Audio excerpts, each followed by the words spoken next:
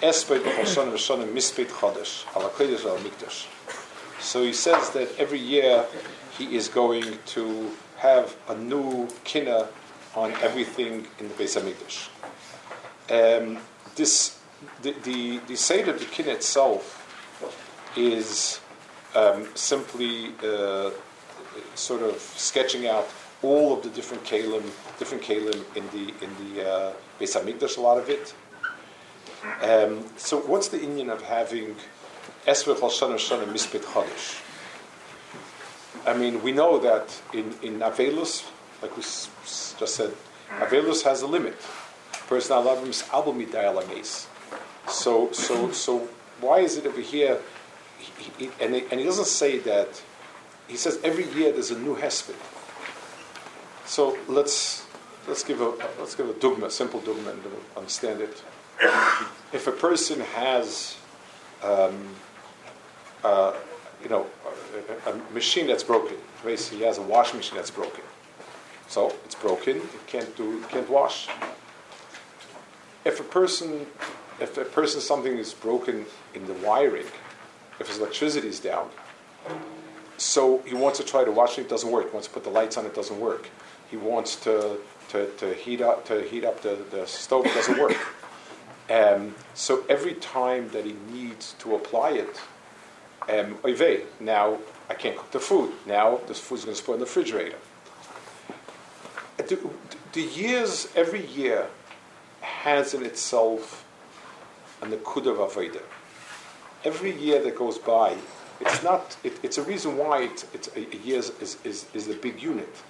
A year is the biggest physical unit that we have, and that means that every year has a different type of Avodas Hashem, just like every day, every month, every year, and a year has a certain maximum. The Beis Hamikdash, besides whatever else, whatever its own avoda, mitzad hilches, mitzad avoda and karbanis, and so on, Beis Hamikdash is also something that invests all of our ruchnias with life. The Ashras HaShechina it's the equivalent, a lifeless body versus a body with life to it. It's a dimension of chiyus to everything else that a person is doing. So you're right. Each year you can only be misabel once. Beis Hamikdash went, and this year's avoda is lifeless. Next year there was a new avoda. Next year should have had something else, and that's missing its life. And the year after that, understanding properly that the Beis Hamikdash is not only mitzad its own inyanim, but mitzad the fact that it's a makor chayim for all avodas Hashem, and understanding that every year has a new panim to it. HaKadosh Baruch Hu is misad zmanim.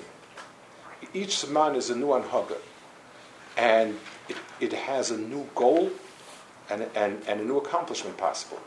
So every phase, when a person enters a new phase, there's a new b'chi over here, and that's where we should have this. It's like, it's each tkufa. A year is a tkufa when it should be seen as a complete unit, and each year we should be able to express something that Beis Hamikdash is missing in our lives.